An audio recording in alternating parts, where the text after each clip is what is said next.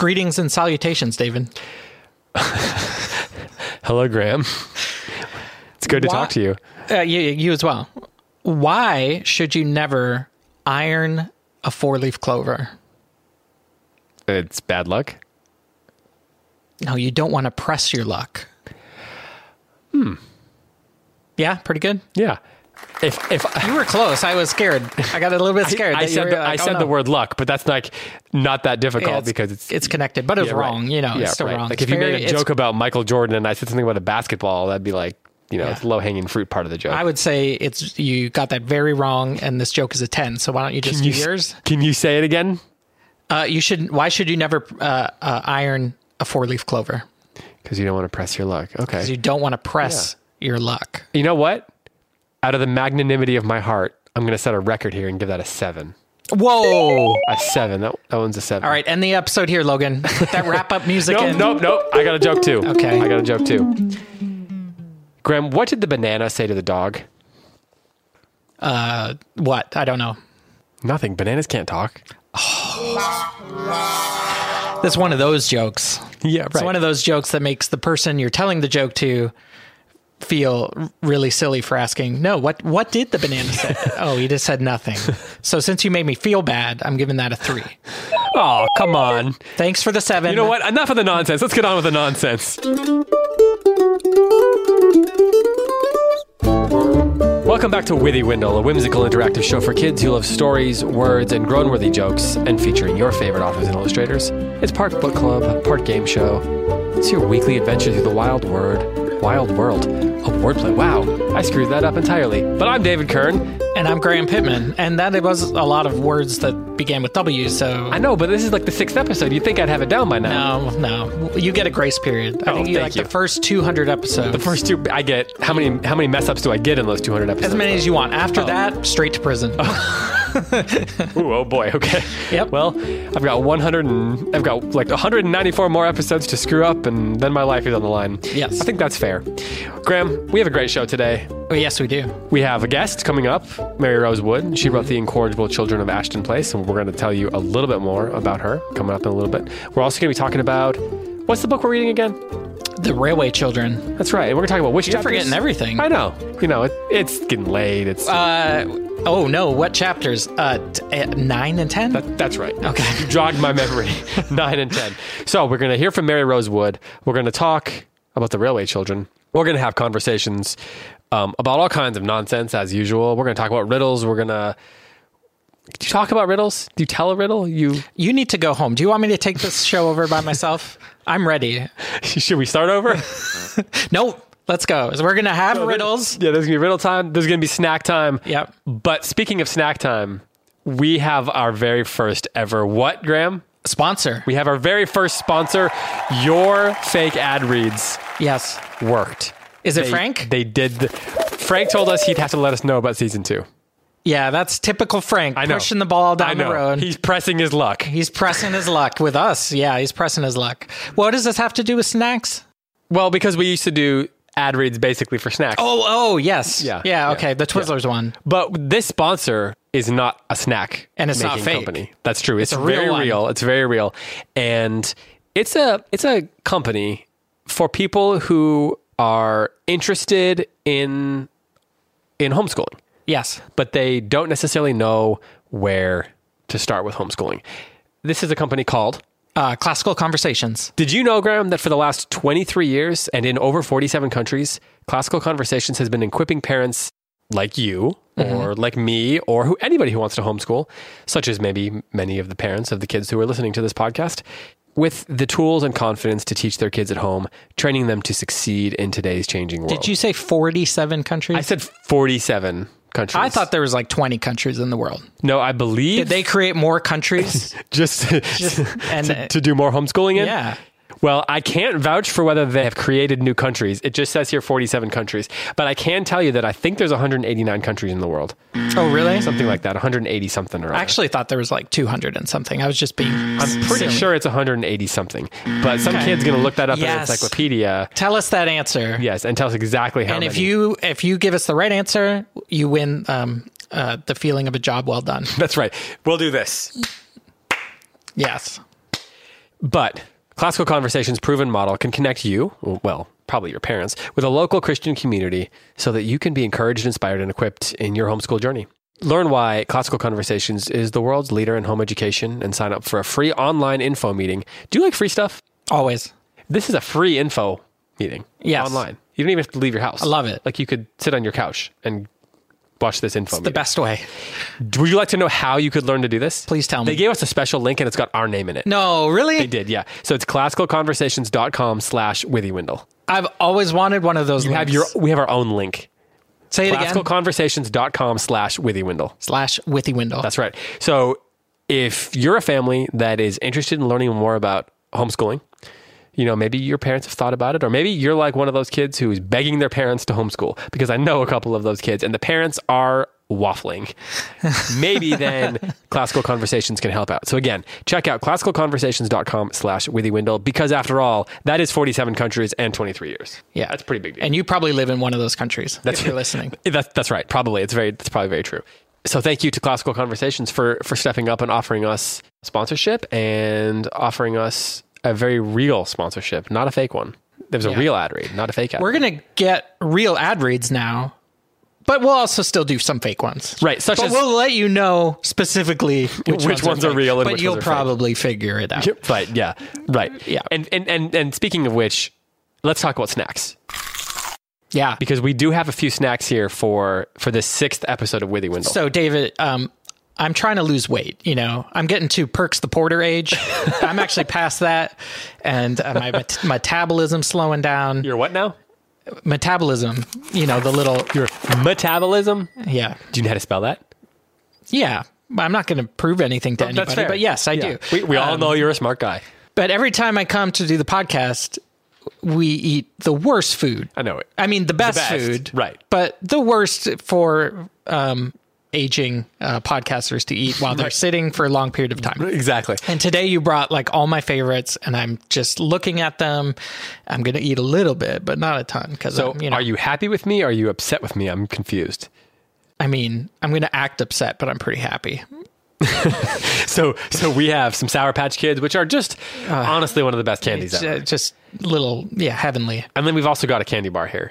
Twix. Yeah. And you know what I like about Twix? Everything. You know what one specific thing is that I like about Twix? Caramel and cookie and chocolate. It's great for when you're podcasting with your friend because it comes in pairs. Oh, in pieces. It comes like we each have our own piece. And then, that's a good point. And then we have Pepperidge Farm, thin and crispy, toffee milk, chocolate cookies. Lots of adjectives in that product. Yeah. Do you remember the old Pepperidge Farm commercials? None of these kids will, but do you remember them? Was it a fake ad read or a real one? No, these were real ones. I do not. I do not remember that. They would always be like, do you remember? That was like their thing. It's like, do you remember dinner at Grandpappy's? Pepperidge Farm remembers.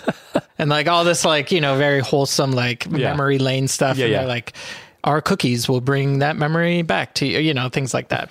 I always thought those were funny. Do you remember? This one just says that they're buttery and rich. And we're going to find out if that's actually accurate tonight. I'm pretty sure it is. Well, Graham, now that we have accomplished snack time, now that we have given a preview of our smorgasbord of snacks here in front of us, that's a good word, it's time for, what's the segment up next? Mailbag. Do we have one that's worth sharing with our listeners? So today's featured email comes from Colin, Elliot, Tristan, and Kieran. That's one name? Nope. It is not. That is 4 names. Oh, it's 4 different people. 4 different people. Can you say that again? Colin, Elliot, Tristan, and Kieran. Okay. They sent in a riddle answer for one of the past riddles. Okay. They gave us a suggestion of an author to interview. That was really nice. We love hearing that. Yeah, that's always very helpful. They say, we love Withywindle, and our mom does too. Great. All good stuff. But then they elevate the email because Elliot sent in 2 jokes for us. Oh boy. All right. So we're going to have double joke time? Bonus time. Ooh. Bonus jokes. All right. Okay. So these are from Elliot. What do skeletons do all winter? They hibernate. All right. Here's the second one. They hibernate. What makes a skunk spray you when it's scared? It's instinct. It's instinct. It's instinct. They hibernate in instinct. Yeah, their jokes, I'd say those are better than every single one we've done so far. So good job, Elliot. Elliot is 9 years old. Good job, Elliot. And he's doing better than we are. Good job. Yeah. Well, we'd love to hear from you. So if you want to be a featured email here on Withy Windle, you can email us. And Graham, where can people email us? Podcasts@goldberrybooks.com. Podcasts@goldberrybooks.com. Yep. It's a good thing you remember that. Email us and send us pictures of our word machine That's that right. you've drawn, because you will win a prize, potentially, if you are chosen. At the end of the season, we will be choosing a winner. By which Graham means from all the people who submit pictures, Yes. we're going to choose winners from different age groups, and you're going to win a book. You keep different age groups even. Well, Wow. I said that already. Okay. I said that last week. Probably right. Yeah. I mean, I just feel like that's fair because, like, if a 7-year-old's going up against a 13-year-old, that doesn't seem like it's fair. Okay. Yeah. Because what if that 7-year-old's really good and the 13-year-old gets beat? Yes, you're right. Okay. It just seems fair. This is good. It seems fair. So, yeah, we're going to give away some books to some people. So make sure that you send us a picture of the word machine that is always broken. And you are going to learn more about that word machine here in a little bit when we talk to Maryrose Wood. But first, it is time to talk about E. Nesbitt's The Railway Children, chapters 9 and 10. So that segment is coming up next. Graham, as we start our conversation of The Railway Children, I have a question for you. Yes. Do you like cliffhangers? Oh, interesting. I haven't really thought about that. Do I like them? I'm not opposed to them. Do you think we should define what a cliffhanger is while we're at it? Yeah. Yeah. What is a cliffhanger? You don't know? It's somebody hanging on a cliff. That's right. So in a book or a movie, I mean, everybody here has probably, experienced what it's like to run up against a cliffhanger in a story. Mm-hmm. It's when something big happens, and right when you think you're going to find out the resolution to that big thing, or a mystery is going to be solved, or something like There's that. There's a break. Yeah. And you have to wait. Yeah. And that happens at the end of this section. Yes, it does. Okay, so like this, I like this because I can decide to turn the page and keep going, reading. Yeah. Which a good cliffhanger makes you want to do that.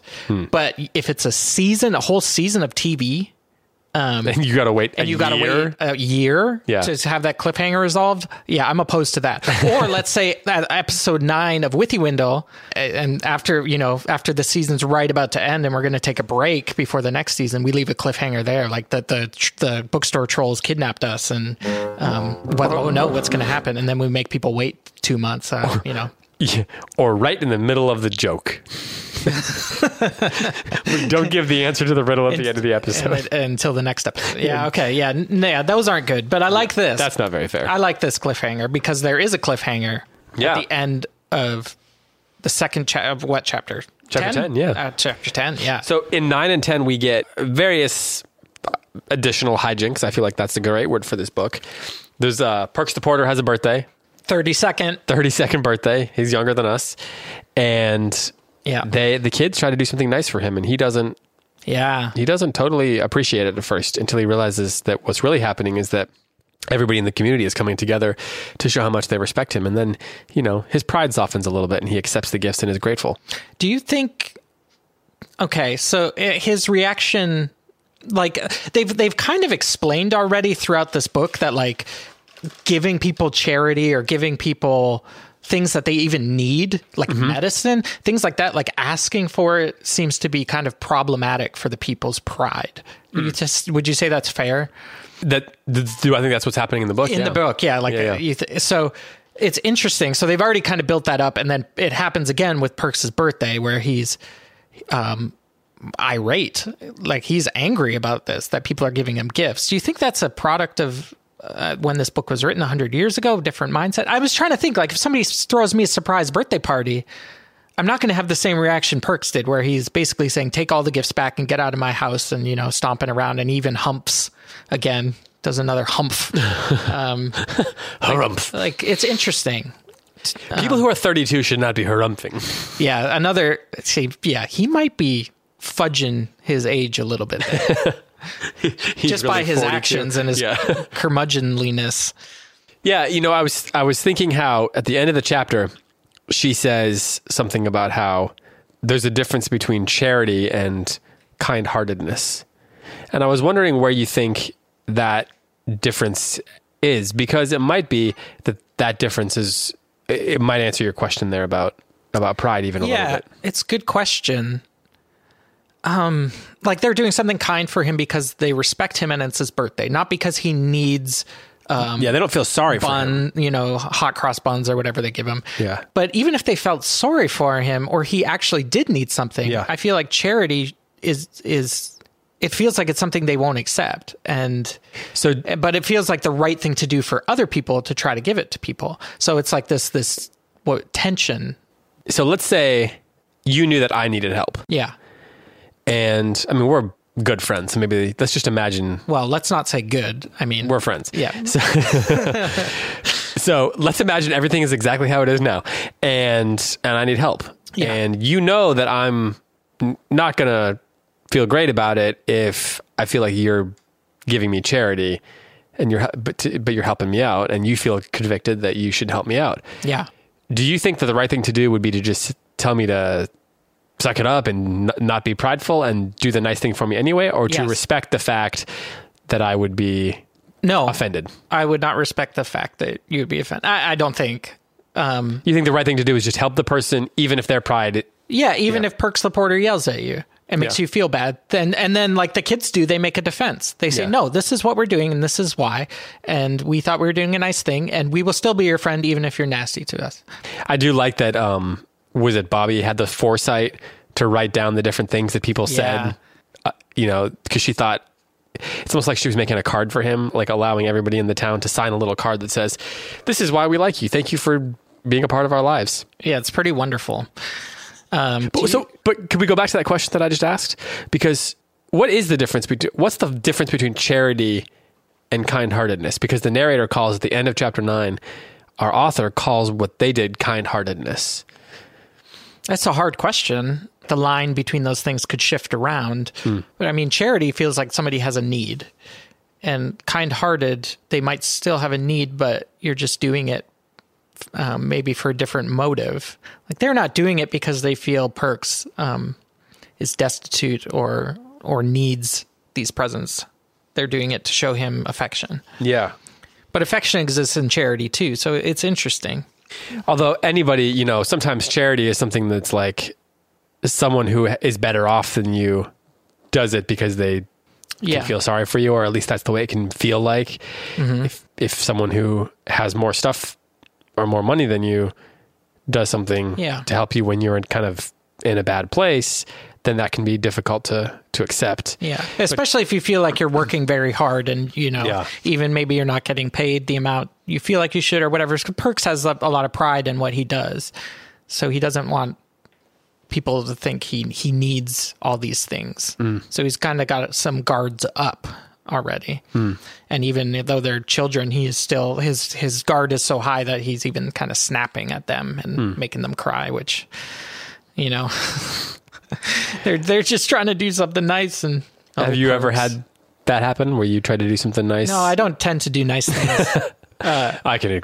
Have I ever done something nice and had it backfire? Or just had the people not appreciate it? You ask me these questions and they're very good, but my memory is not this good. So no, I don't remember this. You don't remember any times when you've done something nice and it's backfired. You just put it out of your head. You didn't want to live through that again. I just love when it says that Mrs. Perks goes to the clergyman and she says to him, "It was friendliness, wasn't it, sir?" And then he says, "I think it was what is sometimes called loving kindness." Yeah. And so sometimes I like that part of their adventures in this book is sort of just simple acts of loving kindness for someone they care about. They've done these big courageous things, but then we get a whole chapter dedicated to them just trying to do something nice for someone they love. I think that's pretty cool. Mm-hmm. But that brings us to 10 then. And in 10, we get our cliffhanger at the end of it. And we also get the bicker leading to the foot stabbing. Hold on. Okay. Something in chapter 9 we have to talk about. Oh, okay. Similar to chapter 1 or 2 or whatever it was with the pigeon pie. Okay. There is they make a list of things they've been given. Yes. Right? Yes. And it itemized list. So it lists them here for us. Okay. a tobacco pipe from the sweet shop, half a pound of tea from the grocer's, a scarf from, someone else, a stuffed squirrel from the doctor. Okay. Like taxidermy. From the doctor. So he's a doctor who does taxidermy. I don't see what the problem is. There's not a problem. It's just a question. What is the doctor doing with the stuffed squirrel, and why? So what and why is this a gift that they think Perks will like? That question is fascinating. Weren't the doctors back in the day often the people who were known for like doing scientific experiments and stuff like that? They were the person most likely to, stuff a squirrel. Maybe. And then do what with it? Just have it around his doctor's office while he's doing surgery? Like, well, you know what taxidermy is, right? Yes. I mean, stuffing a squirrel. You just look at it. You just look at it. Yeah. So the doctor's, this is just his hobby. He's a doctor / taxidermist. Well, let's not assume that he does it every weekend. He just happens to have this one. It was just, what a list. It is great. A scarf. A shovel. Some pram. tea. A stuffed squirrel from a doctor. Hold on. Yeah. That's very true. Oh, That's very true. There's been a lot of times through this book that I've laughed, and I'm not sure. This might be an unintentional time that it's funny. Like, maybe she's not trying to make it funny, but I was like, what? Yeah, maybe it's one of those things that in 1905 nobody would. Yeah, like, oh, what a kingly gift that is. Yeah. But in 2021. I mean, I will say that doctor's quite a brick for giving up his stuffed squirrel. Jolly good fella. Jolly good. Yeah. Which brings us to 10 then. Because nope, still a 9. You've got more. Okay. There's a image in my copy, which is probably in most people's copy, of Perks the Porter? Of the 3 girls hugging the old lady who was initially kind of Mrs. Ransom. Yeah. She didn't want to give them stuff, but then eventually did. Yeah. If Perks is 32... Look at this woman here. Is she 195? Well, no, if he's 32, she's probably like 41. Or 33. You're right. Yeah. You're right. Anyway, okay, back to... She does look like an old deer, as Phyllis said. She does look like an old deer. So chapter 10 is about the foot stabbing. Peter. The foot stabbing. Peter gets his foot stabbed with a rake. This chapter... Following the bickering. Okay, so this chapter, I don't know if I want to be critical. It just seemed like it was kind of putting me to sleep a little bit. Like, there's not much happening until like the last couple lines. And I was like, oh, whoa. Okay, I'm back. He got stabbed in the foot. Yeah, but I mean, do you feel like that at all? I'm sure you do when you're reading certain books. Oh, yeah. Sometimes you just feel like the book's trying to get somewhere. It's just kind of moving along lazily and not much going on in this section. You know how we talked last week about the idea of books being episodic and how this is kind of an episodic book? Yes. I think what's happening here is maybe we're getting a transition because we've had all these episodes, but we haven't had a lot that's tied to our sort of main plot about why they are where they are and what happened to the father. And I mentioned how that was kind of hovering over the story and I couldn't wait to hear. Yeah, you're right. And I think it's a transition into that because at the end of this, all of a sudden we're getting the father gets brought back into it. And that's going to unravel the rest of the book, I suspect. And I'm not being particularly fair. I mean, at the beginning of this, it's Bobby and her mother talking about their father. And so, that's very important. You know, how they don't talk about their father much and their mother's realizing how, kind of loving and kind the children are. Yeah. Actually, it talks, I mean, okay, here's a question. Do you find these children to be a little unbelievable? As in, their kindness seems to have no limits. And they're always kind of, okay, hold on. I'm going to contradict myself because like 2 pages later, they get in a big fight. In which someone gets stabbed with a rake in the foot. But like, they're so thoughtful. Yeah. And they're so kind and they're so clever about their kindness and all this stuff. And like when I was their age, I was just stabbing people with rakes all the time. That was like, there was no kindness also. That was my baseline. And then the kindness was sometimes, whereas they're reversed. Their kindness is their baseline. And then their stabbing is, their outlier. I think in some ways maybe they are a little bit unbelievable, but I think they're supposed to be characters who they're human in the sense that they sometimes fight and things go wrong and they get upset about things like anybody. Yeah, but and also, she does a good job showing us their emotions when they're going through them and trying to sort them out. Yes. But also they are very, I think she wants to create characters who are like, you know, you can emulate. Aspirational? Aspirational. Yeah. Wait, those are two good words. Emulate and aspirational. What do those words mean? Characters that you want to look up to and want to act like. Or she's presenting these as characters that might have qualities that you should follow in their footsteps, as it were. Yeah, and it's possible that, like, they're not perfect. No. So we can look at them and say, you know, they're real people, but they also have really good characteristics that are worth trying to be like. And I think the characters are wonderful, and I think they're wonderfully drawn. Yeah. It's just funny when I was thinking about like my childhood. I was like, oh, no, I was not this good. And you, listener, probably weren't either. But you should take after Bobby and Phyllis and sometimes Peter. So at the end of this chapter, though, we get our cliffhanger. And we find out, it says, she read, end of the trial, verdict, sentence, which was the newspaper headline. And it says, the name of the man who had been tried was the name of her father. The verdict was guilty. And the sentence was 5 years penal servitude. So first of all, we got questions. What is penal servitude, Graham? Well, that would be like hard labor. Like they're sentencing him to have to do whatever work, I guess the prison system in England makes him do. His prison was for to go 5 years. Go work really hard for 5 years, and not get paid. And then she says, it's not true. I don't believe it. You never did. Never. But then there's a hammering on the door, and the story doesn't reveal to us what it is that he is supposed to have done and that he was guilty for. And we have to wait until chapter 11. Yeah. Which is a page away, but I stopped. Did you stop? I stopped too, because I mean, like, I feel like there's rules to this podcast. That's what I thought too. You know. We're on the same page. Literally on the same page. 215. But that doesn't stop us from guessing. So what's your guess for what he is supposed to have done that Bobby now knows about, but we don't know about? You know what would be the best? Too much cookie. No. Train robber. Okay. It would be. That's guess number one. Okay. You got a guess? Bookstore troll. Bookstore troll. No, probably not. You think that's unlikely? I think it's unlikely that he transforms into a troll in a bookstore. And I'm not sure that's criminal either, you know, like... That's true. I mean, if you are a troll, you just are a troll. Yeah. Yeah, that's true. And the troll does nice things occasionally. I mean, make sure stuff gets done, too. Let's give him credit. That's true. He's a hard taskmaster, but, you know... It's true. These podcasts don't record themselves.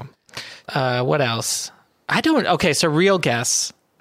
Is there a war going on? There's a war going on? There is definitely something war-like going on. I think it's probably related to that, but I don't have like a good actual guess. Maybe he smuggled something or something to do with information. Like, I don't know. Those are good guesses, actually. I really don't know. I'm interested to find out. That's why it's a cliffhanger. And then we're going to... But I hope he's like... He's a train robber. Yeah, well, he's like the most infamous... train robber in England. But then they probably wouldn't get to see him. The question I have... He'll bust out. Right, okay. The question I have is whether can't he actually did what he's supposed to have done. Oh, it doesn't seem like it. Well, I don't know. She doesn't believe that he did. But I guess we're going to find out. But he wasn't surprised when they came for him. I don't think. I can't remember all the way back to chapter 1. It's interesting. Well, we'll find out next week. Okay, one last thing, okay? All right. Going back to the rake going through the foot. Yeah. Have you ever had a rake go through your foot? I've not, but that's my question. What was the worst injury or accident you had as a kid? Well, when I was in 7th grade, so 12, 13, something like that. Okay, yeah, back in like 1754. Right, because I'm as old as Perks the Porter. We lived in Idaho, and Idaho had lots of places. Is that one of the 47 countries? We're going to have a geography lesson, just the two of us after this. Okay, I love it. Yeah, but in Idaho... Geography is kind of like math, right? Yeah. Okay, great. I'm good at math. Yes. Yes. So, any other weird questions before I continue? No, I'm Go on. Okay. So in Idaho, there were lots of places to go dirt biking and mountain biking and things like that. And there was this one park that had this really steep hill and people would ride down it and go really fast. And I tried to do that, but I probably wasn't quite old enough to be doing that. And you were on a bicycle or a skateboard? I was on a bicycle. Okay. And it was a dirt hill. I was on a bicycle with 2 wheels. 2 wheels. Yeah, regular old bicycle. Sickle. Okay. Yeah, a bicycle. And I was like, what's the word? Oh yeah, bicycle. And I hit there was like, they had these things that people, as they were hiking up, could put their feet on, every 10 feet or something. And I hit one of those and I went flying through the air and I went over the handlebars and I landed on my face and I skidded down the hill about 10, 15 feet on my face. You were going fast? I was going fast. I bet you skidded farther than that. I mean, probably. I don't. 10, I guess 10 I don't. yards. I guess I don't really remember. So you hit like a step made out of like an earthen step. Yeah. Well, no, it was made out of wood. Oh. And I didn't see it. It was like, how sometimes they're like partly buried on hiking trails and stuff like that. Yeah. Like, so I was going down and it was like dirt, a railroad tie. Like a railroad tie. Yeah. Yeah. And the railroad bandit put it there and sabotaged me. And I went flying over the handlebars and I landed on my face and I skidded down and I was tore up the skin on my face. Oh, my eye was all swollen and nasty, and it was pretty. So you were trying to emulate. You were trying to emulate the other children that you saw going speeding down there. Yeah, right. And a lot of them were probably had more information than you. Probably knew about these railroad ties. Correct. Yes. Yeah, and you're like, you weren't emulating the railway children and their kindnesses. You were emulating like Evil Knievel. Yeah, right. And these Daredevil I don't know how many kids who are listening know who Evil Knievel is. Look him up too. Yeah, exactly. Talk to your parents about that one. Yeah. What about you? Worst injuries? Yeah. So I had a lot as a kid. I broke my arm. Jumping on the couch, fell into the coffee table, broke my arm. My worst one, I don't even know if I should talk about it. It's pretty gross. But I brought it up, so I will. You asked the question. So I had to get stitches in the back of my throat when I was like 6. So say what now? Stitches in the back of my throat because there was a metal curtain rod and I was playing it like a flute or like an oboe or a clarinet, like pretending it was a musical instrument, and I tripped and it went into my mouth. Wow. Yeah, it was gross. When I was like 3, I was climbing up the stairs on my hands and knees. You know how like an animal. I was pretending to be an animal. Like a child. Right. Yeah. And I tripped and I fell and I hit my chin and I bit through my tongue. No, you did not. Yeah. I bit through my lip. Oh, yeah. I couldn't talk for like 3 weeks. Yeah. I don't know if it was actually 3 weeks, but for a while. Yeah. That's okay. We just bonded again over injuries. Well, enough of the gruesome stories. We probably should move on to our conversation with Maryrose Wood. I don't know that she would totally appreciate us telling gruesome stories as the lead-in to our conversation with her. But let me tell you, it was a delightful conversation. She is a lot of fun. Mm-hmm. She is best known as the author of The Incorrigible Children of Ashton Place, the acclaimed middle grade series about a teenage governess and her 3 raised by wolves pupils. Great. Raised by wolves pupils. So these kids that were raised by wolves and they got adopted by a governess. So if that doesn't, make you want to read the books, then I don't know what possibly could. Read these books. They have 6 books in that series, and they're super well regarded. They've been on all kinds of lists. She also has 7 novels for young adults and a bunch of essays and short stories, which appear in a book called Recycle This Book. But Graham, do you know how she started her career? How she started her career? Yeah, in the arts. Oh, in the arts, so probably something different than writing? We didn't talk about this in the interview. Paper mache sculpting. That is a wonderful guess, but it's not correct. Okay. She started her career in the theater. In fact, she was in the original Broadway cast of Merrily We Roll Along. That's pretty cool. Yeah, she was on Broadway. So she studied acting and film and television writing at NYU. That's the New York University. And she's done all kinds of things in theater and on the stage. And she also is on the faculty of the Stony Brook Children's Literature Fellows Program. Yeah. So she has all the bona fides. And she's best known for paper mache sculpture. Is that right? We're going to start that rumor. You heard it first here on Withy Windle. That's what she's most famous for. But actually, she's most famous, at least among people that listen to this podcast, for her series, The Incorrigible Children of Ashton Place. Yeah. So in just a second, we're going to turn it over to that conversation, which we really enjoyed. But first, we need to remind people about 23 years in 47 countries. How many countries do you think you could name in the next 5 seconds? Ready, a lot. Set, go. Canada, Mexico, Switzerland, Finland, Iceland. I'm going to go through the lands. Swedenland. USA land. Okay, now let's go through the foods. Turkey, Hungary. Okay, now let's go just randomly through Europe. Let's go India, Kazakhstan, Nepal. India. Sorry, I meant Asia. All right, we need the class. We need exactly. to teach me. Okay, we're going to do some geography after this.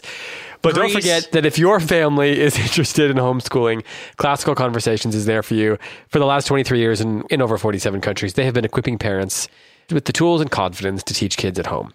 So if you're interested in homeschooling, you can partner with other homeschool parents and find your local community at classicalconversations.com/withywindle. Again, that is classicalconversations.com/withywindle. And with that, here's Maryrose Wood.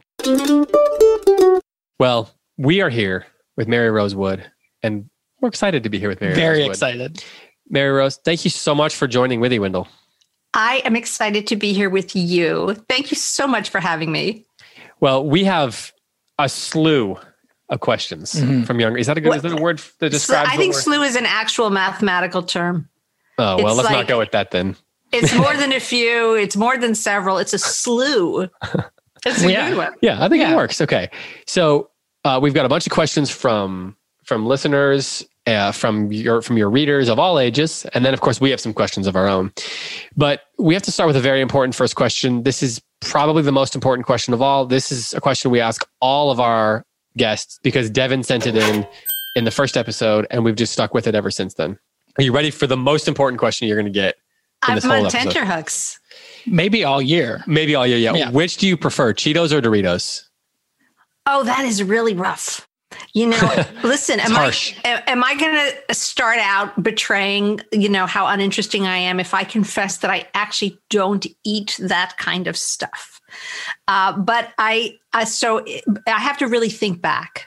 I have to think back to when Cheetos and Doritos were considered a food group, and in my life. I'm not throwing shade on anybody here. We all make our choices. Yeah. All the 9-year-olds that are listening. All the 9-year-olds that are listening, the things that your 9-year-old body can deal with. Sometimes when you get a little older, you start to be more discerning about what you put in because, you really got to take, it's like a vintage machine. You really have to put the right kind of fuel in it or it's not going to run. So, but I have to say, Cheetos would be the clear favorite for me between those two. Well, it's interesting because we find that kids, as they like to get to know the habits of their favorite authors, and mainly they like to know things about food. So we've got a couple of food questions we're going to throw at you kind of rapid fire. So you're not a Doritos or Cheetos person. What about coffee or tea? Yeah, I drink both, but totally coffee. Mm-hmm. So if you had to choose, it'd be coffee. Yeah, absolutely. Okay. Coffee is a daily thing. It's part of my writing process. Okay. And I'm kind of a snob about it too. You're a coffee snob. I like a good cup of coffee. I like a flavorful, bold cup of coffee. So do you put anything in it or is it you drinking a black? I have a kind of a continental approach to my coffee, which is that in the morning I'll have a cappuccino with some sort of non-dairy, it's usually almond milk. Okay. But then for the rest of the day, I'll drink it black. Okay. So you are in the beans over leaf corner. Totally. And whole beans only. When I say snob, I'm saying I get my whole beans. I put them in the grinder. I grind what I need for that cup. I get the water to the right temperature in the kettle that has a little temperature gauge on it. I pour it over. It's a good cup of coffee. You are one step away from growing your own beans, is what you're saying. Well, one step. Maybe 3 steps. I'm not sure I've got a good... I have actually visited a coffee plantation. I was on holiday in Hawaii a couple years ago, and it was one of the first things on my to-do list. I was like, hey, guys, let's go to the coffee plantation. And they were like, don't you want to go to a volcano or a beach? I'm like, no. I want to go to the coffee plantation. We have priorities, and they're art forms. So are you a cake or a cookies person? If you eat sweet stuff. Cookies. Are you sweet or savory? In general. Savory. No, not just in general. Not cookies. Listen, let me go a little deeper into this question. There's more to this than meets the eye, because cakes and cookies, one of the reasons that I prefer cookies is that a cookie actually can be kind of savory.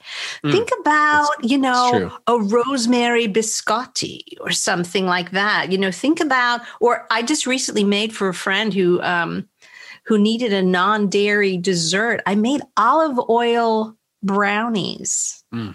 And they were magnificent. So it was like kind of bittersweet chocolate, olive oil, a little bit of flaked salt on top. Do you see where I'm going with this? Yes. It's not an either or situation with the sweets and the savory. So you talked about your writing process. There's stories over the years of different writers and what they like to snack on while they write.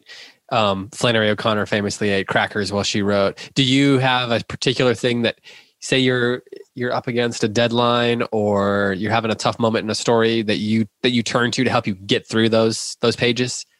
You mean in terms of eating my feelings? You're asking me what I eat when I eat my feelings?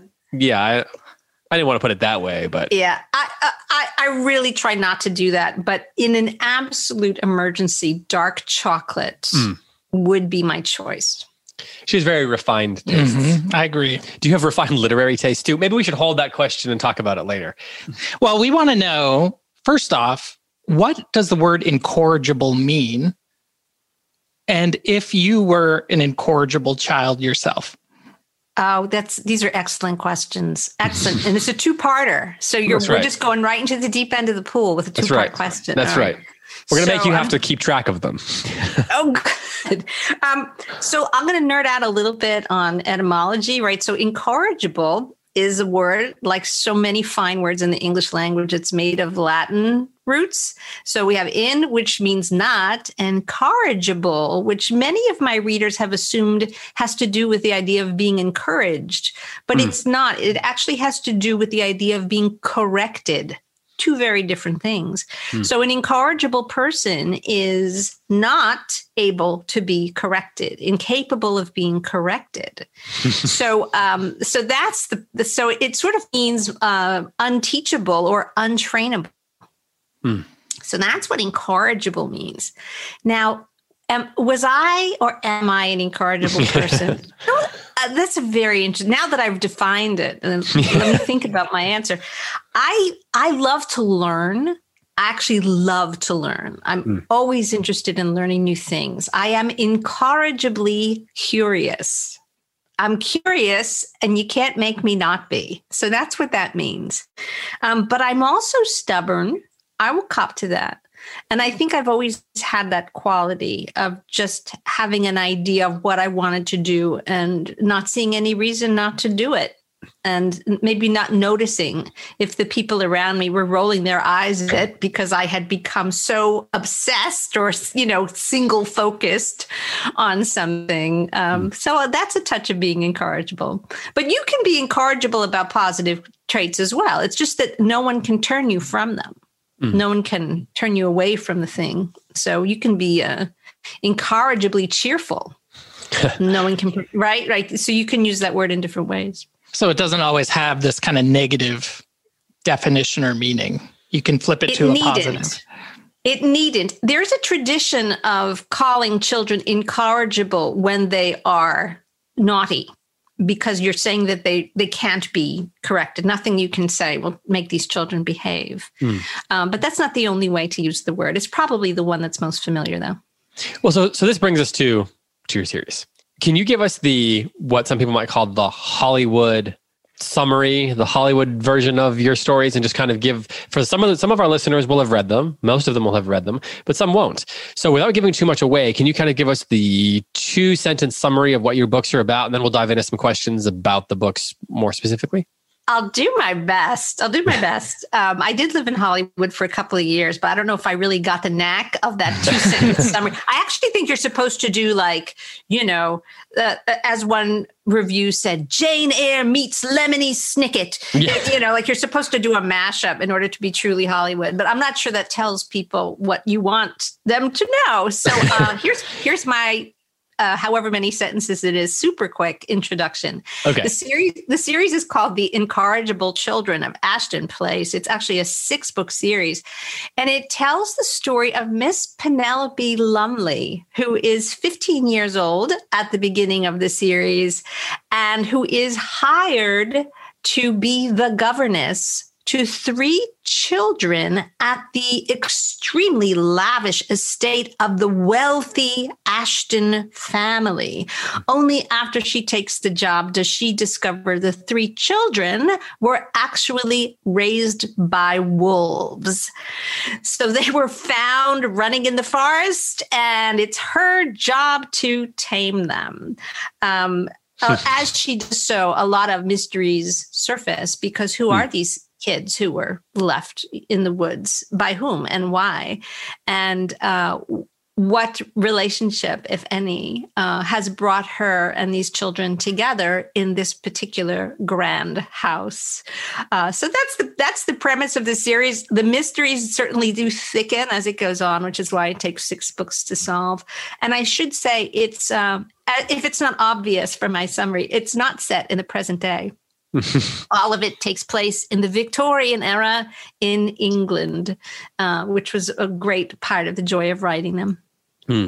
All right. So the next question comes from Astrid, and she's wondering what inspired you to make these stories. And she says they are so inventive and clever. Yeah. So she got a question and a review in there. And a review. Yep. Oh, and I get a question and a compliment. Thank you, That's Astrid. right. You're the sweetest. Thank you. You are Swanburn through and through. Swanburn Academy is the name of the school that Miss Penelope received her education at. So when we say someone is Swanburn through and through, that is a great compliment. So I would say the inspiration for this series came from a few different places, as inspirations tend to do. One of my very, very favorite books in my life, and one that I probably read for the first time when I was about 12 or 13, is Jane Eyre, which is a classic novel whose main character is a governess. And this is a book that I read cover to cover more times than I could possibly count. And I usually still reread it about once a year. And like so many writers, I think that my inspiration often comes from stories that have moved me, because I get an impulse to say, oh, I'd like to go into that world. I'd like to do something like that. It inspires my imagination because I love it so much. And so I thought it would be great fun to write a governess novel, a character who was a governess. However, there are no children raised by wolves in Jane Eyre. It's much more straight-laced than that. There are things in it that are spooky. It depends on if you think Brocklehurst is a wolf. Well, true. I also was inspired by my lifelong love of animals, and particularly animal stories. I love animal stories. And since writing The Incorrigible Children, I have written an animal story that was also very much on my to-do list as a writer, to write an animal story. But my son, who was young, I guess at the time that this idea was being born in my imagination, and he was a huge fan of the Curious George books, which I imagine you guys know. Oh, yeah. And one of and I used to read them to him over and over again. And one of the things that we both loved about Curious George was this quality that George, who is a monkey in the books, he has this quality of, he's a monkey, but he's sort of like a child at the same time. And so the stories take you on this interesting exploration of George trying to behave like a child, right? He's treated like a child. He has a human caretaker, but his nature, his wild nature, almost always explodes. He gets carried away by something, and he goes monkey wild, and he does some kind of crazy thing. It's usually pretty destructive or makes a huge mess. And at the end of the story, they pretty much all end the same way, where his misdeeds are discovered and he is forgiven. And there's this sense of, look, he's only a little monkey after all. What do you expect? And I just loved what consolation that was to a small child. I think it must be part of the appeal of those books, that small children don't have much experience and they make mistakes all the time and they make messes all the time. They don't always get it right. And I think it's such an important message for a kid to know that you're a kid. It's okay to be a kid. Do the best you can, but no one's expecting perfection. You'll always be forgiven. It's all right. So I love that idea of the character who was a human character, but a little bit like an animal, or an animal character, a little bit like a human. And the old saying, children who've been raised by wolves. And of course, there's a lot of mythology, a lot of fables about children who actually were raised by wolves, kind of came to me one day that it would be so fun to put those two ideas together, this very proper Victorian British governess and children who behave like animals. What can I say? How long did it take you to write the series? And then we've got some questions about how you landed on some of the characters that you chose. Oh, absolutely. Well, how long did it take me to write?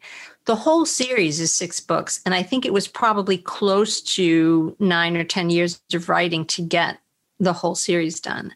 Each of the books in the beginning, I would say took 10 months to a year, but as is often the case with a series, the more elaborate the world of the books has grown, the more secondary characters you've introduced, the more plots and subplots and side plots and, things, they get longer. The books get a little more complicated. Yeah. I think if you look on your shelf at any series, you can see how the later ones get thicker and thicker. Yeah. And that happened with the Incorrigible children as well. So that the last book in the series it's not twice as long as the first book, but it's almost twice as long as the first book. So the last few took longer to write. Okay. So Lily, who is 9, she wants to know why you chose specifically a dog or a wolf for them to have grown up with and to sort of act like. And that is a minor spoiler, I suppose, but you did reveal that in your description. So, well, the fact that the children are raised by wolves is it's important to know. It's hard to talk about those books without revealing this. Right. Because there's so much barking and howling that goes on. Why does Miss Lovely have to teach them to eat cooked food and stop chasing squirrels? I mean, these are not normal plot developments in a governess novel. That's true. But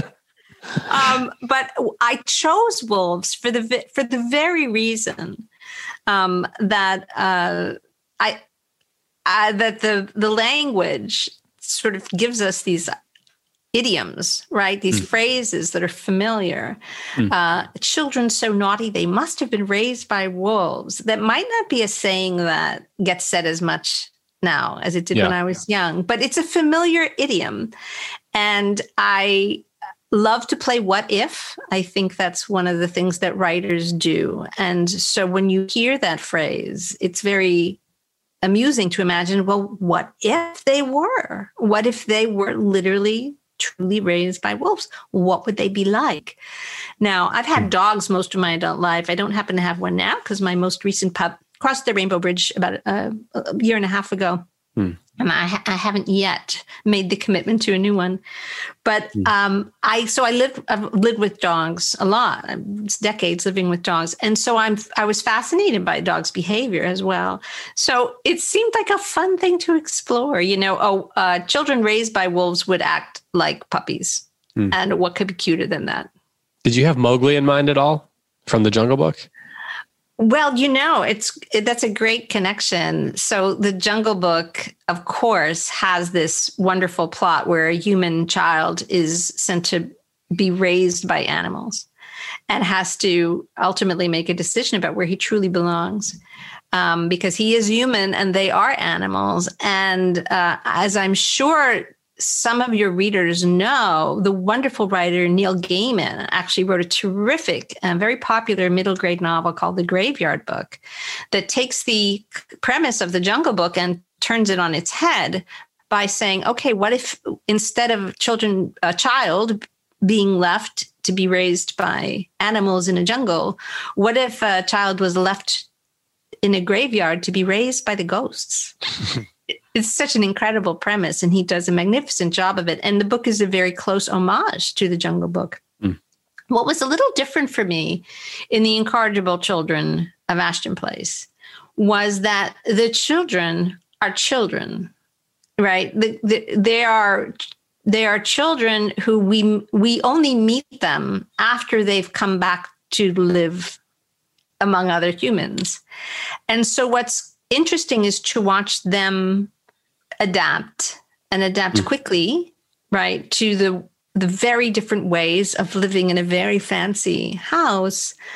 But we also get to watch how they are perceived by other humans, and the differences in how they're perceived. It's part of the heart of the book, is that because they don't behave perfectly at first, the Lord and Lady Ashton, particularly Lady Ashton, has a hard time actually accepting them as children, but that's what they are. This isn't a Curious George situation, right? Like, they are children. And we get to explore a little bit of the idea of perspective, how people see each other and what judgments they might place upon each other until they get to know each other better. So Judah, who's age 10, wants to know if there were any other title options before you landed on The Incorrigible Children of Ashton Place. I really like this question. Kind of gives us a peek behind the scenes of the whole publishing and writing process. It totally does. Judah, that's a very professional question. I have a feeling that Judah may grow up to be an agent or an editor or something. It's very often the case. It's a very good question, because it is very often the case that a book will have a title, and then once it has a publisher, there may be discussions about whether that's the best title for the book. And it doesn't mean that the first title was bad or it just sometimes means that there's concerns about the title really communicating very quickly what kind of book it is and intriguing the reader and wanting to get them interested in it. I have to say, in the case of The Incorrigibles, the title of the series, as I conceived it before I even found my publisher, was always The Incorrigible Children of Ashton Place. That's always what it was. And we never considered changing it. What became a challenge for me as I wrote the books was coming up with 6 titles that all sounded like they went together. Yes. Because sometimes, we don't think of this in advance. And I didn't know I was going to write 6 of them when I wrote the first one. I thought I was going to write a couple of them, but I didn't know exactly how many. Yeah. And so the first one was called The Mysterious Howling, and that felt fine. But then the other titles had to kind of have the same feeling. And so I found myself, as I found titles for the other 5 books, with the challenge of like, okay, well, what would follow The Mysterious Howling, Did the title come to you early on in your writing, or even before the story itself? Or was that something that was later on when you were getting closer to finishing the book? I'm pretty sure it's been a while since I wrote it, but I'm pretty sure that I had that title right away. I don't remember there being any title discussions about any of them, honestly. And it's a very sticky title. Like, it stays with you. Yeah. I think it's kind of perfect. Oh, well, thank you. And the other ones, of course, follow the same kind of cadence. Like, there's The Hidden Gallery and The Unseen Guest and The Unmapped Sea and the Interrupted Tale and The Long Lost Home. So you can hear those titles all have an intention to sort of sound like they're of the same family. They all have a line of mystery going through them. They're very clever. They have interrupted, unseen, long lost, hidden are the operative words in all of the titles. That was part of the project, was to come up with titles that would have that feeling. So that brings me to a question that we got from Clara way back before our first episode, and it was a good question, so we ask it of every author. And I'm especially curious about this question because you have these mysteries kind of embedded in the stories. And she wanted to know, she's 11, she wants to know if when you wrote your stories, you planned it all out ahead of time, like you planned all the plot ahead of time, or if you kind of figured it out as you went and kind of let your gut take you where it went. Of course, there's the first book factor, and then there's also the whole series factor. So some people say, well, I knew how the last book was going to end, but I wasn't sure how to get there in the meantime. So how did you think about plotting both the individual book and then the whole series? This is from Clara. Clara we have another future publishing industry professional in our midst. Clara, thank you for this very good question. A lot of writers get asked this, and I I'm delighted to answer it. But I also know that the very wise person who asked a question like this is probably secretly or not so secretly a writer themselves. And so I just want to say, Clara, that if you sometimes wonder, or if anybody listening to this wonders, do professional writers know everything that they're going to write down before they write it down? That is not the case. And the sort of process of writing, it's what I call a messy mud pie. We're much more like painters than it seems on the surface, because we have to experiment and we have to sketch and we have to play around with things. We have to observe. You wouldn't be surprised probably if you went into a painter's studio and you saw a mess of paint on the floor and the walls and dirty smocks and dirty brushes. And you probably wouldn't be surprised if they had sketchbooks of all the different things that are going to end up in the painting. This is what the eyes might look like. This is what the smile might look like. This is what the character of the little dog in the corner might look like. You'd sketch and sketch and sketch and really work things out. And then eventually it would get rendered into a finished painting. You can see all those things, right? What you can't see as easily is in a writer's head, all of that mess, right? Because it's in somebody's head and right. you don't get to see inside it. Yeah. But we go through the exact same process. We might experiment. We might write things different ways. We might try to figure out who's telling the story. What's the point of view? We might try lots of different things before we decide on the one we're going to go with. So you have no. Sorry. Go ahead. You have to forgive me, right? Because I do actually teach writing, and I can go on about this topic without interruption for a long time. But this is more of a conversation, so please feel free. I was just going to ask if you have notebooks and notebooks that you're constantly filling with sketches and notes and ideas and things like that and maybe even notebooks from before the Incorrigible Children books became books where they were just ideas. Do you have things like that you can look back at? I have some pretty old files of stuff that I was thinking about when I was sort of developing the idea of the Incorrigibles. Two things come to mind, and I do want to finish answering Clara's question about how to approach that knowing, not knowing, like when you sit down to work, because I just think everyone wants to know the answer to that question.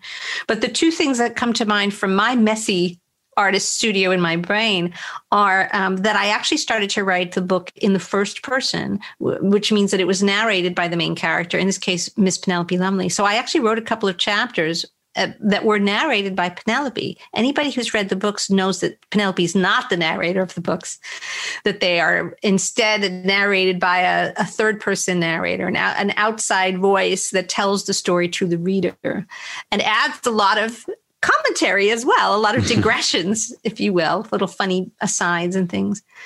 But I didn't know that at first. That was something I had to discover by trying it a few different ways. So that was one example. And then another example is when I really wanted to understand what the mystery was, the children, who are these children, who left them in the world and why. I felt that even though it wouldn't be possible for me to work out every single detail of how that mystery was solved, I should at least know what the answer was, right? Before I started to write too much. Right. And so I gave myself a little writing prompt, and I invented a character. No one's ever seen this, by the way, except I think I showed it to my editor at HarperCollins, the wonderful Donna Bray, that I invented a character who was a college professor, a lecturer, who was the world's leading expert on the strange case of the Incorrigible Children of Ashton Place. And this lecturer was going to give a talk at a conference all about the Incorrigible Children of Ashton Place and was going to stand at the podium and tell, the story of the mystery. And I just improvised the lecture on paper. I just sort of made it up as a lark, as a game. And I have to tell you that 10 years later, almost everything that ended up being the big reveals of this long, complicated mystery, I drew from that lecture. Oh, that's awesome. Yeah, that's cool. Thank you. So it's funny in hindsight, sometimes we just have to kind of go sideways into something to solve it, but you don't have to know what everything is beforehand, but you do have to have an idea of what the shape of a story is. And that's how I would approach this with a writer of any age. It's the same thing I teach my serious professional adult students that I coach, is if you know what the shape of a story is, you can make up a lot of things without getting lost or without feeling that you don't know where you're going. Because all stories have more or less the same shape. They have a beginning, they have a middle, and they have an end. And in the beginning, we meet a main character, our hero, who has some sort of problem, and that problem is going to be solved. And before the beginning is over, our main character goes on some kind of quest, mission, or adventure in pursuit of a solution to the problem that they think they have. And the second act, the middle, I say act because we also call it 3-act structure. Beginning, middle, and end are also called first, second, and third acts. In the second act, our hero goes through lots of trials and tribulations on their mission, on their way to accomplish the thing that they're set out to accomplish. And they get to the very end of the second act, which is actually most of the book, or most of the story. It doesn't matter what length. It's more than half of the length of whatever tale you're telling is the second act of the hero going through trials and tribulations, meeting obstacles and challenges and going through them. And they get to the end and they think they're about to solve their problem. And then something really surprising happens and it doesn't go the way they expect. And some new situation comes up. And now they've got to take everything that they've learned so far to solve this new situation. And that's the third act. That's the ending. There's a lot more to say about that, but that's the shape of a story. And if you think about the stories you love, you're going to see that that's what it is over and over and over again. Well, I think we'll have some more questions about advice for young writers as we get to the end of this conversation. But I think Graham's got one that came from a reader. So Sam, who's 11, wants to know why you decided to set the story in Europe. And then we got another question that might tie into this. How much do you think of this as a kid's Gothic novel? And that's from a mom, a mom who's listening, right? Yeah, Lily's mom. Lily's mom, yeah. Lily's mom. Very good. All right. So we've got a kid version and a grown-up version of pretty much the same question, right? So I love it. That's so insightful on both ends. I chose to set it in England because I was inspired by a tradition of British Gothic novel. There is this sort of family of books, if you will, some of them written by people who were a family in real life, the Bronte sisters, who these kinds of stories were all written in the pre-Victorian and the early Victorian times. And they often involve somebody with maybe an unfortunate background, an orphan, or someone we don't know who their parents are, or somebody who doesn't have a lot of money. And they find themselves in confronting people of a very different social class, people, very wealthy people with a lot of money. Often there's a kind of a grand house, a mysterious house full of secrets that serves as kind of a setting for these tales. This is a kind of book that there are many examples of, and it's called Gothic. And I don't know why it's called Gothic, but they tend to have a quality of mystery about them. And even I'm sure our kid readers out there might be familiar with the American Gothic poet and fiction writer, Edgar Allan Poe. So you can see that strain did not stay in England for sure, right? That there are American examples of people writing in the Gothic mode. But the book that inspired me particularly, as I mentioned, was Jane Eyre. And so I just wanted to set it there. It just seemed right for the book.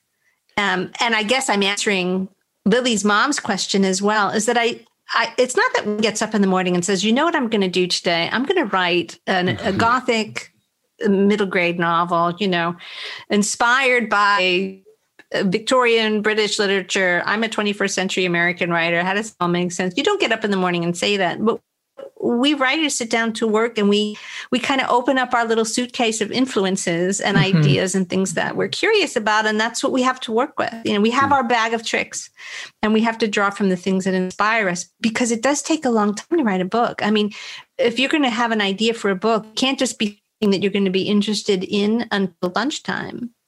You're going to have to stick with that book for a while. So it's best to write about things that really, really, really interest you. So we have a question here that came from the Cummings girls, and I like this one. They said, not that I didn't like the other ones too, but I like this one too. They said, how many Agatha Swinburne quotes are there? And did you come up with each of them as the context presented itself in the story, or do you have a collection of quotes that you pull from as you're writing? I love this question. First of all, forgive me for correcting you. It is Agatha Swanburne. Oh, Swanburne. Yeah, sorry. I'm not going to blame anyone's penmanship. I know how hard it is to write neatly. I have trouble with it myself. And reading is hard. Well, yeah, it just takes practice, and That's you right. know, when you've got a bookstore to practice in, I think you're going to be fine. Yeah, hopefully one day I'll be okay. So for anybody who doesn't know, Agatha Swanburne, who does not appear in the books, by the way, she's not a character in Incorrigible Children of Ashton Plays books in the sense that she doesn't walk into a scene. She was the founder of the Swanburne Academy, which is where our hero, Miss Penelope Lumley, got her education. The Swanburne Academy is where she learned the traits of, pluck, optimism, and good common sense that allow her to serve as such a warm-hearted governess to these three rather challenging children. And they also give her the intellectual keenness and curiosity to ultimately solve the mystery. And of course, a lot of very good values as well. So Agatha Swanburne is kind of like she's like the moral center of the books. And though her opinions are collected in many, many, many sayings that are sprinkled throughout the entire series. And so let me answer your question. We did go through the entire series and collect them all and put them in a spreadsheet. And there are about 100 of them total. And some of them are, more pithy than others, but there's about 100 of them. And I did not create them in advance because, again, I do think in the shape of story, right? And one of the things that often happens in stories is that our hero gets into a predicament or meets a challenge that's really difficult, and it's beyond what they know how to solve. And there's an archetypal figure in most stories called the mentor. And often a little visit from a mentor, whether literally or even in memory, can be just the thing that the hero needs to move forward. And so when I would put Penelope in a pickle, in a difficulty in storytelling where she really needed a bit of mentor energy to keep going, I could always rely on a saying of Agatha Swanburne to help her because she was educated at the Swanburne Academy and she knew them all. That was part of the curriculum, right? We could say. Yeah. And so I would invent the saying that Penelope needed to hear at the time. And that's how they came. Well, I think we have time for 2 more questions and then we got to do our word of the week. Do you have time for 2 more? Awesome. Totally. Okay. So should we do these 2? These 2 questions? I like those 2. Yeah. Okay. So you had mentioned you have a suitcase of influences that you carry around with you. Do some of those go all the way back to your childhood? What books did you enjoy specifically as a child? Oh, absolutely. They go back to my childhood. There's no question. You've always been putting things in that suitcase? It's not a very big suitcase, I think. You're cramming them in. I'm not a very big person. There's only so much I can carry, right? I can tell you a couple of books that were hugely influential on me. And one of them is actually an anthology. And it's, I don't have it within arm's length. I sometimes do have it on my desk. It's one of, I don't know if they still publish them, but it's like the golden treasury of children's literature or something like that. It's, there was a copy of it that I had as a kid, and it was, Louis Untermeyer, I think, is the editor. It was that series. We can look up the exact title of it in case anyone's curious. But I had a volume, it's a big hardcover, lots of illustrations, I don't know, maybe 500 pages. And inside of it were tapes, if you will, of so many incredible sort of classic works of children's fiction and poetry. And it was from this book that I first learned about Rudyard Kipling and his great short story that's still one of my favorites, Rikki Tikki Tavi. Mm-hmm. It's where I first learned about Lewis Carroll and Alice in Wonderland and Winnie the Pooh and Poppins, and like it's like a treasure trove. And as you can tell, even from what I've already mentioned, it has a kind of golden age of children's literature bent to it. It's a lot of classic British children's literature. So you can see that and then later on, probably too much time watching Monty Python episodes, influenced me to think it really fun to write things set in England. But this book also had poetry in it and had a lot of wonderful poetry. And anybody who's read The Incorrigibles knows that in each of the 6 books, there's a poem that tends to be part of the lesson plan for the incorrigible children that does end up some sort of role in the plot. In the first book, of course, is The Wreck of the Hesperus, which there's an elaborate scene in which the children who've been studying the poem for a while reenact it at an inopportune. I don't want to spoil it for you, but much hilarity ensues. So that volume alone, I've been drawing from it ever since. It was such an early influence. I absolutely loved Heidi when I was a kid. Absolutely loved Charlotte's Web. A Wrinkle in Time was a great favorite of mine. And then I got a little older, but still in my teens, discovered Jane Eyre. I mean, I was an avid reader, so I could list a lot of books. But these are the ones that I remember feeling very shaped by. Yeah. Okay, so I've got a similar question. One of the questions we like to ask is what advice you have for kids who want to be writers. And you got into that a little bit in your earlier questions. So let me ask this question. Let me kind of combine those two questions, the one Graham asked and the question about advice for young writers. If a kid wants to be a writer, what book or author of middle grade fiction should they read specifically because you think that author can help them be a better writer? And you can't include your own. You can't include your own books. So what middle grade series or author do you think that young, kids who want to be writers should read because it can help them be a better writer? That's such it's a difficult question in the sense that there are probably a number of people that I would name if I had time to think about it. But, sure, I did. We did not give you a chance to think ahead of time. No. There's no thinking ahead. We're just making it up as we go. That's the way life is.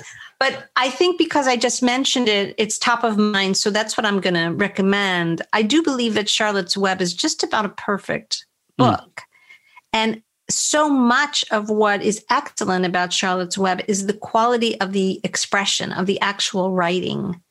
And on a sentence by sentence level, right? This is flawless writing in English. And so if somebody wants to develop a good ear for what writing can sound like, I would say that reading E.B. White is a model that children and adults can equally benefit from. This is those of you who have already grown up enough to be sent off to a freshman comp class know that one of the first books they're going to hand you in college is Strunk and White's The Elements of Style. That's the same guy who wrote the Charlotte's Web. Okay. Sometimes people don't realize that. E.B. White is the White of Strunk and White. And so he is always a masterclass in writing good English. But the other thing that I would say, particularly to young writers, is that, think about storytelling as much as you think about writing, because our readers really come to us for a great story. And a great story is about a great character who has an incredible experience and is changed by it. And if you think about that, you will, find that what sometimes looks like we're getting stuck, quote unquote, stuck, writer's block, all these things. I don't believe in them. We imagine that there's this like hose of words and words flow out of the hose, right? And that when it trickles and stops, that we have writer's block because the words are not flowing. But writer's block, or that feeling of being stuck, has literally nothing to do with words. It has to do with story. It has to do with the fact that we've sort of lost track of where our story is going. We don't know what happens next. So you must remember that the telling a good story is actually the writer's number one job. And then telling it beautifully is their other number one job. They're both important, but equally important. Well, we've got our word of the week, and then we got to find out what you've got going on next in your writing and anything else that you want to let us know about. But before we do that, before we let you go, then we got to do our word of the week. So Graham, we're going to fire up the word disseminator. Yep. What I don't know that we've ever called it that and before, I have to tell you, okay, so I spent a lot of time making sure what the machine is going to, it's going to work great. I even brought it to the beach with me to give it a lot of vitamin D and, nice sunlight and relaxation. So here we go. You see, Maryrose, we have this problem with this printer every time we try to get a word printed from it. So we've been trying every possible solution. And so far, Graham in particular has been unsuccessful. So this is a big moment to see if the vitamin D helped. Guys, I don't want to be negative, but it sounds like you bought a lemon. I think this is the second one. Oh, yeah. Well, anyway, let's spit it out. Okay.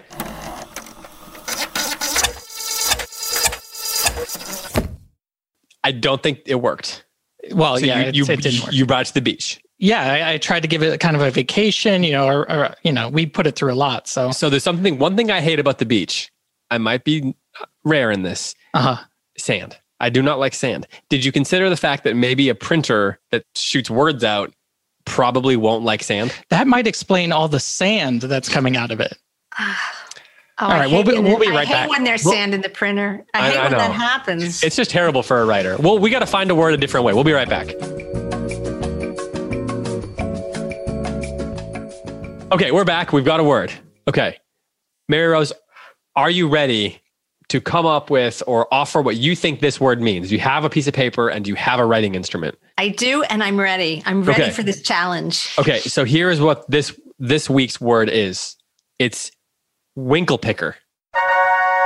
WINKLEPICKER.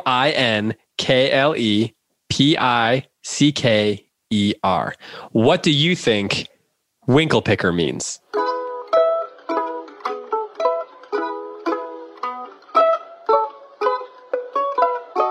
All right, well, we are back and we are ready to define winkle picker. Graham? Oh, how come I always have to go first? I don't know. That's just the way. It's just the show. Maybe there form. Are rules. It's the structure. Okay. So winkle picker. What is a winkle picker, Graham? A winkle picker is a mythical creature who has the specific bad habit of stealing your favorite pillow when you need it the most. That's a very unfortunate. Is it a villain? I don't know if this is compulsory for him, if this is in his nature, but when you go to lie down and you've got a couple pillows there, but your favorite one's missing, it was the winkle picker. And at the end of a long day. I don't know what he does with them either. Hoards them. Well, I don't know.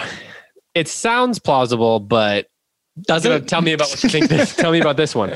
I think a winkle picker is the man who stood on the corner in a bowler hat and helped you choose the right parking spot for your horse and carriage. A winkle picker. Not bad. But Maryrose, what do you think a winkle picker is? Well, listen, guys, I'm afraid I'm kind of a ringer here because I know what a winkle picker is. First of all, it's pronounced winkle picker. That's a common error. Again, I hate to correct you. So we have to know what a winkle is. It's a kind of flower. It has great medicinal value. It's small and white. It looks a lot like Edelweiss, actually. And in fact, it sort of grows in Northern Europe, hence the name winkle picker. It only blooms for 1 week a year, and it can only be harvested by hand. So the winkle pickers are the people of the local town who volunteer to go and pick the winkles every year. And it's a great time of feasting and celebration and community. It's a beautiful week of winkle picking. Do you think we should just say that that's the right one? I mean, it's not right, but should we say that that's the right one? I want to go to that. Yes. We all want to be winkle pickers, don't we? That's right. That's right. It's kind of like a metaphor for storytelling. Sounds so idyllic. So the reality is that while a funny word, it's nothing as special as any of these three things. A winkle picker, although I'm going to say winkle picker just because a winkle picker is actually, it's a style of shoe or boot that has a very pointy toe. A sharp pointed toe. It's a shoe or boot with a sharp pointed toe. Commonly worn by British musicians in the 1950s, actually. So I don't know. You're saying that that's the real definition, but I feel like there must be some association. Perhaps this was the type of shoe that the Winkle pickers wore because It very well could be. The sharp toe kind of helped them dig up the winkles. It acted like a little miniature hoe, perhaps. I feel like we have the seeds of a new story for you here. Always. Well, speaking of which, we'd love to know, what do you have going on in your writing life? What is next for you now that you've written 6 Incorrigible children books? Well, I have actually published in September of 2020 the first book to follow on the Incorrigible Children of Ashton Place series. So it was a huge change for me to put the world of the Incorrigibles aside. My latest book is called Alice's Farm, A Rabbit's Tale. It is set in the United States. It's actually set up in a place that my friends on the East Coast will recognize as the Hudson Valley, which is an absolutely gorgeous area of New York State, not too far north of New York City, but it's a whole different world. It's a beautiful, verdant, agricultural place. And Alice's Farm is it is an animal story. There are humans in it and animals, but the main character, Alice, is an Eastern cottontail rabbit.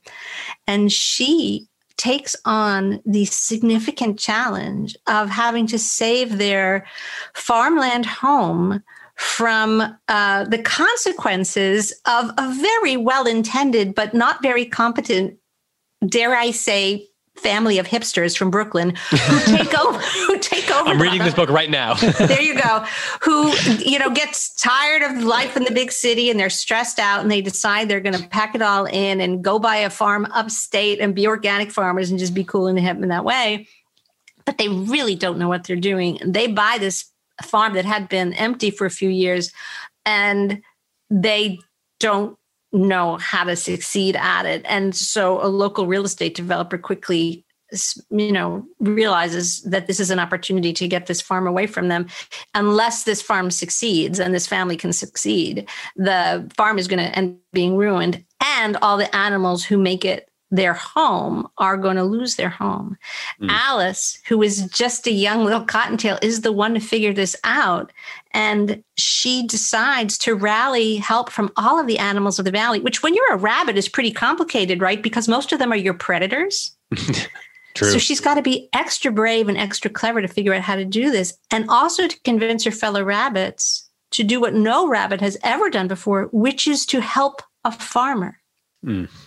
Because rabbits and farmers, of course, as any fan of British children's literature knows, are mortal enemies. That's right. So Alice is really a remarkable rabbit, and there's just a ton of animal characters. The pet Shiba Inu that the family brings with them from Brooklyn ends up becoming quite a central figure and has profound interactions with the wild animals up in the Hudson Valley. There's an American bald eagle who is named John Glenn for reasons that are revealed in the book. And he's an apex predator. And Alice, of course, is the very bottom of the predator food chain. So they find a way to work together.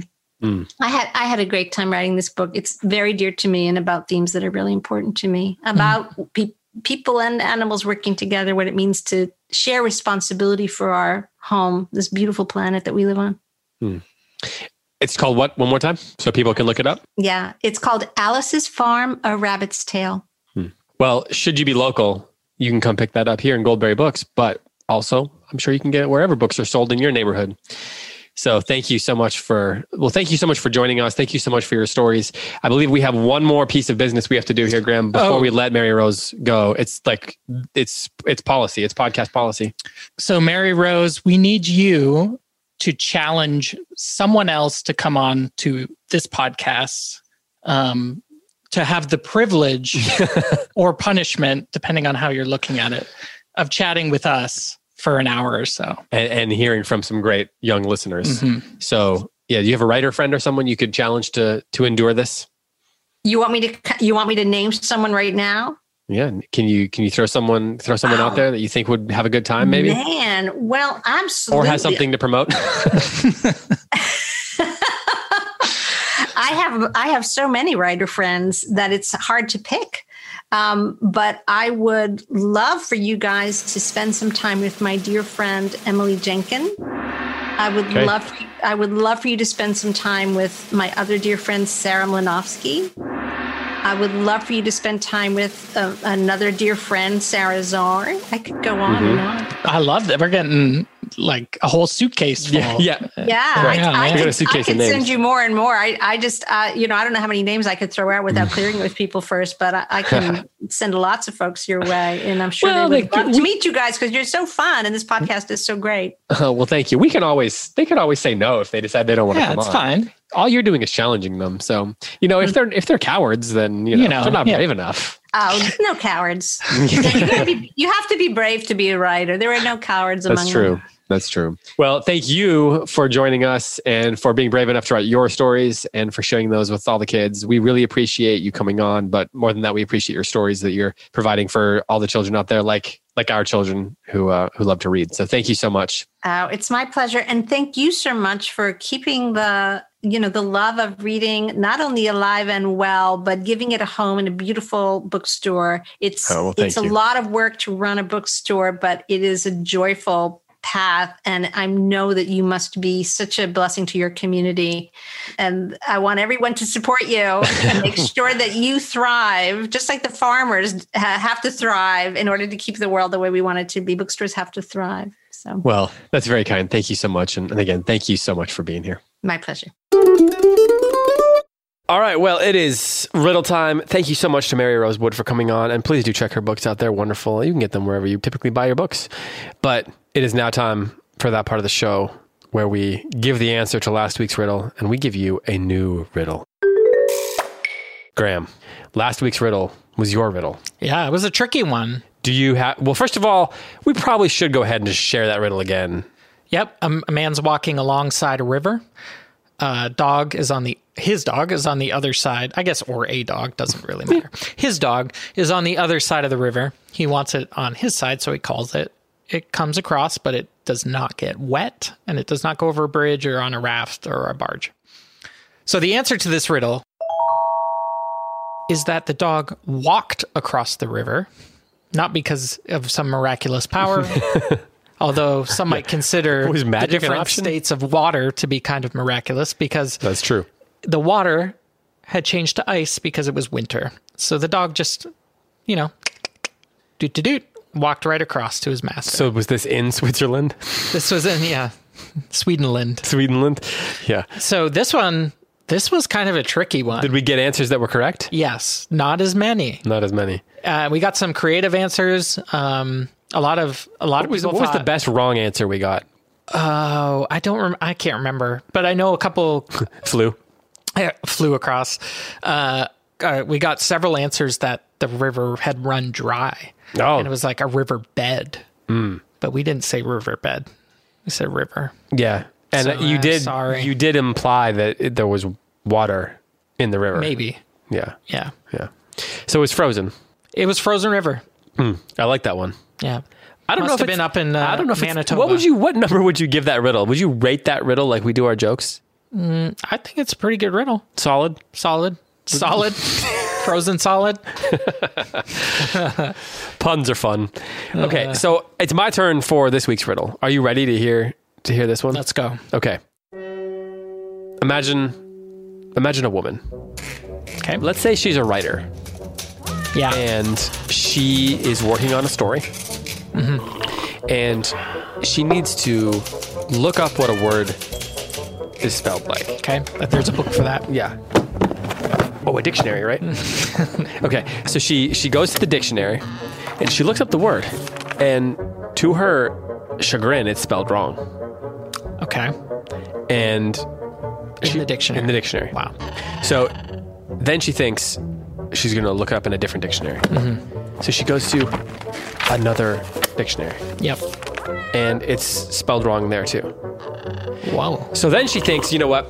There's an authoritative dictionary. So she goes all the way back to like her oldest, the original dictionary. Yeah. In fact, did you know, side note, that my ancestors in Germany wrote either the German dictionary or the German encyclopedia. I don't know which it is. How would I know that? I don't know how you know that. I'm telling you, I'm asking you that as like a rhetorical question. Oh, that's just a phrase. Yeah, Did you know? Get this. This is an interesting thing about people that I've never met that were in my family 200 years ago. Okay. So anyway, she goes to that authoritative German dictionary, which my family may or may not have written because it might have been the encyclopedia. And even in that dictionary, it's spelled wrong. In the dictionary? Yeah. Okay. So here's the question. What word is spelled wrong in every dictionary? I love this one. What word is spelled wrong in every dictionary? That's the riddle for this week. Well, that was a really interesting riddle. And I think we're going to have some right answers and some wrong answers. Oh, yeah, very, very interesting. Okay, so I guess that brings us finally to the end of this episode, so I can go home. Yeah, go home and go to bed. Is that what you're going to do? I mean, the bookstore troll is looking at me funny. I don't know if that means he's got more work for me to do. We'll give him some tonight. We'll give him some Sour Patch Kids and bribe him. You create a diversion.